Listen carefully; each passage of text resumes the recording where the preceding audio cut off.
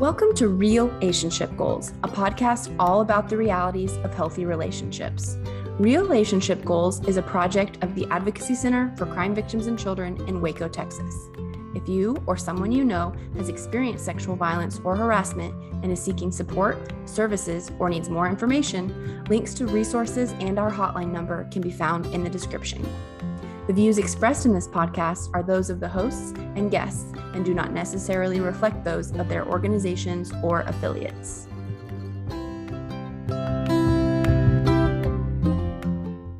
Welcome back to Season 3 of Real Relationship Goals. This is episode 4. If you're just joining us and you've missed episodes 1, 2, and 3, go back and check those out. And get a little bit of a framework of how we're doing this season. As always, this podcast is brought to you by the Prevention and Education team at the Advocacy Center. My name's Allie. I'm Mariana. I'm Blythe. I'm Kyla, our social work intern.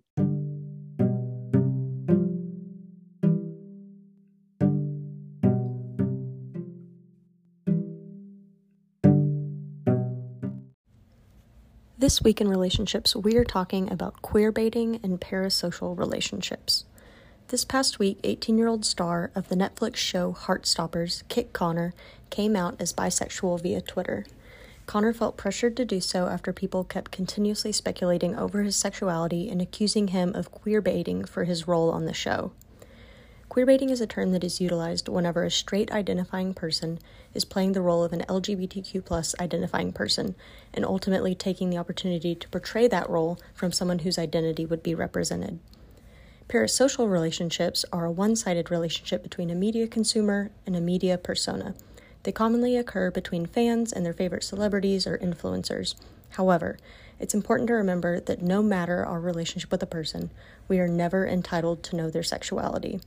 In a healthy relationship, it is important to always be supportive of their identities and to be respectful of their privacy and personal boundaries, whether it's a relationship with a friend, a loved one, a family member, or even our favorite celebrity. It's always important to be respectful of their boundaries.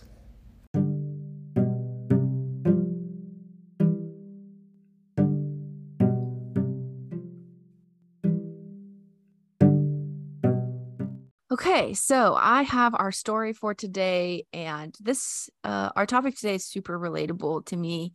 I am an introvert, and so I'm a odd combination of an introvert and also someone who has FOMO, or the fear of missing out. And so I can tend to overcommit. I can think I want to do all of the things with all of the people in all of the spaces, but because I'm an introvert, I get my energy restored by being alone. And so I could pick from a million different times, but specifically I can remember last spring, I was just starting to feel sort of not myself and down and anxious and irritated and frustrated in ways that I'm not normally. And one of my friends, good friends, suggested, I think you should go camping, go on a hike, take the day off, go on a hike and just be in nature, because that's also very calming to me. And so I took the day off and I went to Enchanted Rock and I hiked, and then I camped and I hiked again. And I came back and I was a completely different person. And, I love my friends. I love the people I get to spend time with. And also people take a lot out of me, and I have to make it a priority to recharge. But that can be hard when you want to be around the people that you love. And so that's a constant struggle for me.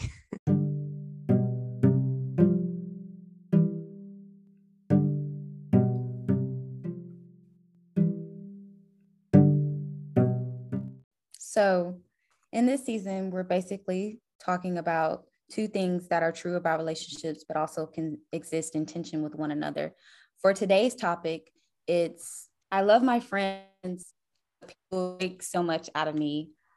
Today's episode, we're basically just talking about having those loving friendships and other relationships that mean so much to us and how they can be great because of the abundance and support and care, but also acknowledging that there can be tension created when we don't give ourselves ourselves time for ourselves and not recognizing the different identities of people in our relationships. Yeah. And I want to acknowledge too, Ariana, thanks for setting that up, and Allie for your sweet and honest and vulnerable story. That this one we're kind of talking about something a little bit more narrow, or like this tension today. And so like those of us who are introverted might feel this tension so strongly, of like, yo, I love my friends, but like people take so much out of me and I need time by myself to recharge. And then there are others of us that actually deal with the opposite tension, right? Maybe those who are more extroverted, of like, I love my friends and I love being with people. That's what recharges me.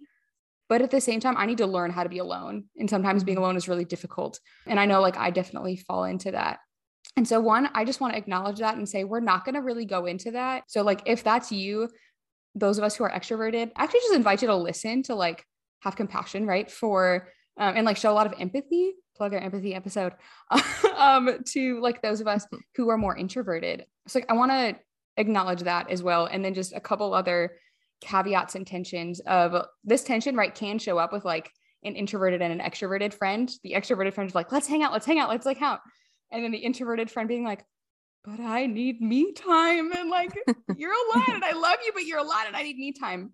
So that like, I want to acknowledge that, but also like dynamics of like, okay, maybe in a relationship, there's a non-disabled friend and a disabled friend, or someone who experiences chronic fatigue, maybe someone who experiences depression, or like another kind of disability or diagnosis that whether for like resting and recharging, you need that alone time, or for other reasons. Oh, and that y'all, I will confess, I'm not a parent. And I know that is, I love parents. Thank you for parenting. And for just, we all work with your children. We love your children. They're phenomenal. But also just want to acknowledge that it's, and encourage like to not feel guilty that like parents can say like, I love my kids and my kids take so much out of me. And I know that because I'm not a parent, I cannot speak fully into that, but just like want to acknowledge that like that's a thing, and that there's nothing like wrong with you because you deserve moments of peace and of quiet and of rest. That doesn't make you a bad parent. For wanting to acknowledge like having little ones who depend on you for their very sustenance every moment of every day is a lot. And so you deserve rest. And I know that can need to get creative. Oh, and just the last thing for students, you have to be in school 8 or 9 hours a day. And that's like not really a thing that you can't not do. And so if people take a lot out of you, I love you. and that's okay. So that was kind of a lot, but just like wanted to acknowledge that like we're talking about a bit more of a niche thing today that's narrow, and that depending on your life circumstance and your identity, like you might have a very different relationship like with this tension, and that's okay. So like for those of us who it doesn't maybe like apply to us, hang on, and like encourage you to listen with empathy and compassion. But yeah, okay, I will get off my blurb, y'all. How do you wrestle, with that tension? I would say, I think it's also interesting to kind of consider how like our relationship with this tension might change throughout our lives, and just like different like phases and stages of life.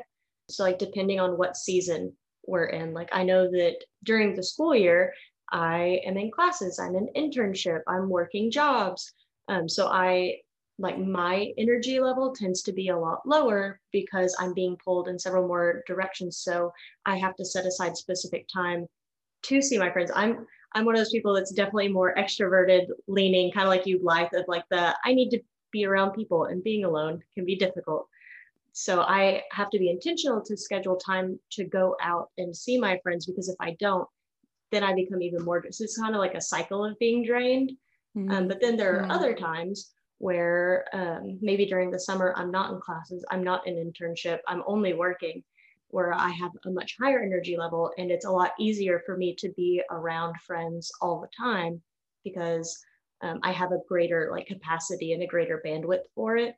So I think that it's just important to kind of like reflect on the season that you're in and just kind of recognize and accept that will change just as time goes on.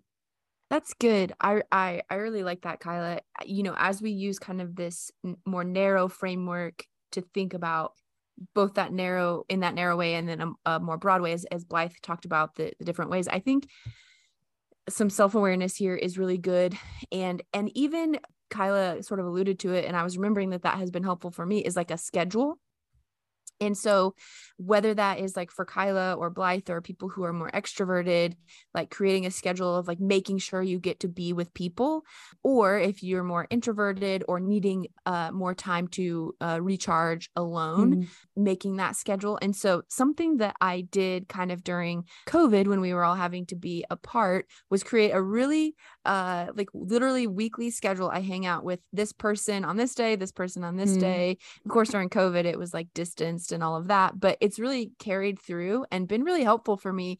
It's like, I know on Mondays, I do this with these people. On Tuesdays, I do this with these people. On Wednesdays, I have the evening to myself. And so making sure that I get that time. So I think having a schedule, which of course, like Kyla said, changes and can change and we can be flexible with and all of those things. But I think building in those times for things that you might need, it can be really helpful with some structure. Any thoughts on like how, and Allie, you kind of hinted at this in a way of like, depending on whether or not, you know, like there's a global pandemic, for example, like spending time with people can look like a lot of different things. Yeah. Like what comes to mind, or like, how have you maybe, sorry, like spent time with people in different ways beyond just like physically, like going over to someone's house or something like that? I usually like one way that I spend time with people with not actually like being in physical, with each other.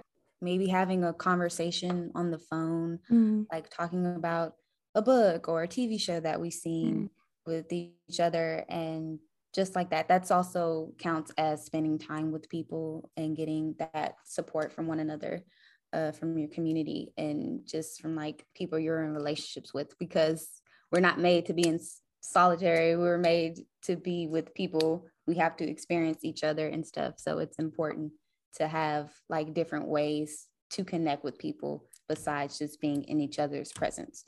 Yeah. And I think, again, being flexible with that, like that might look like a phone call, and it might look like FaceTime, and each of those things might feel different on different days.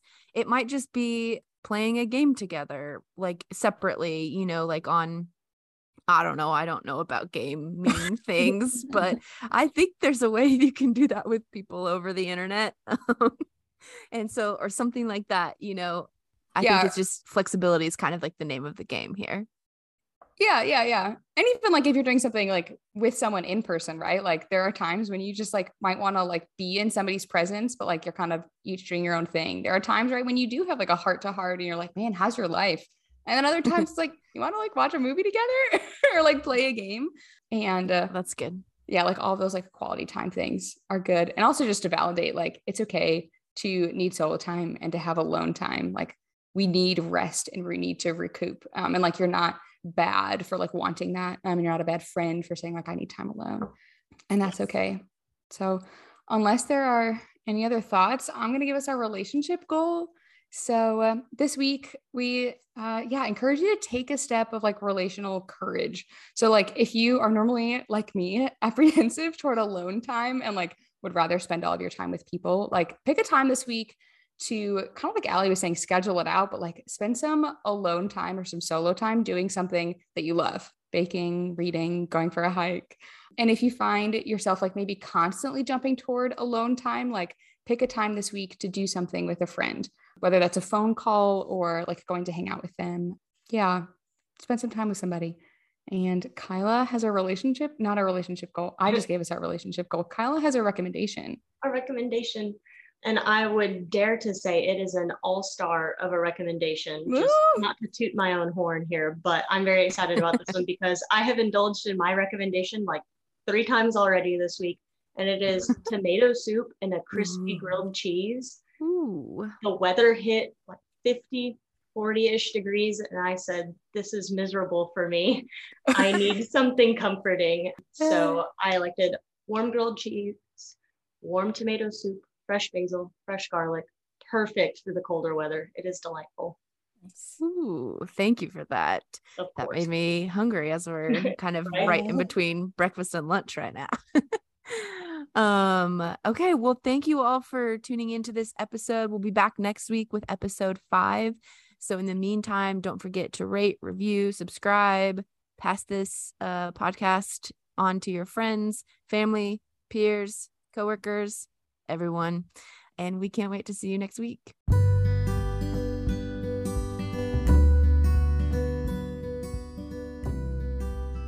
Thanks so much for tuning in to Real Relationship Goals. This episode was produced by the Prevention and Education Department of the Advocacy Center for Crime Victims and Children in Waco, Texas. You can follow us on Instagram at ACCVC_prevention. See you next time.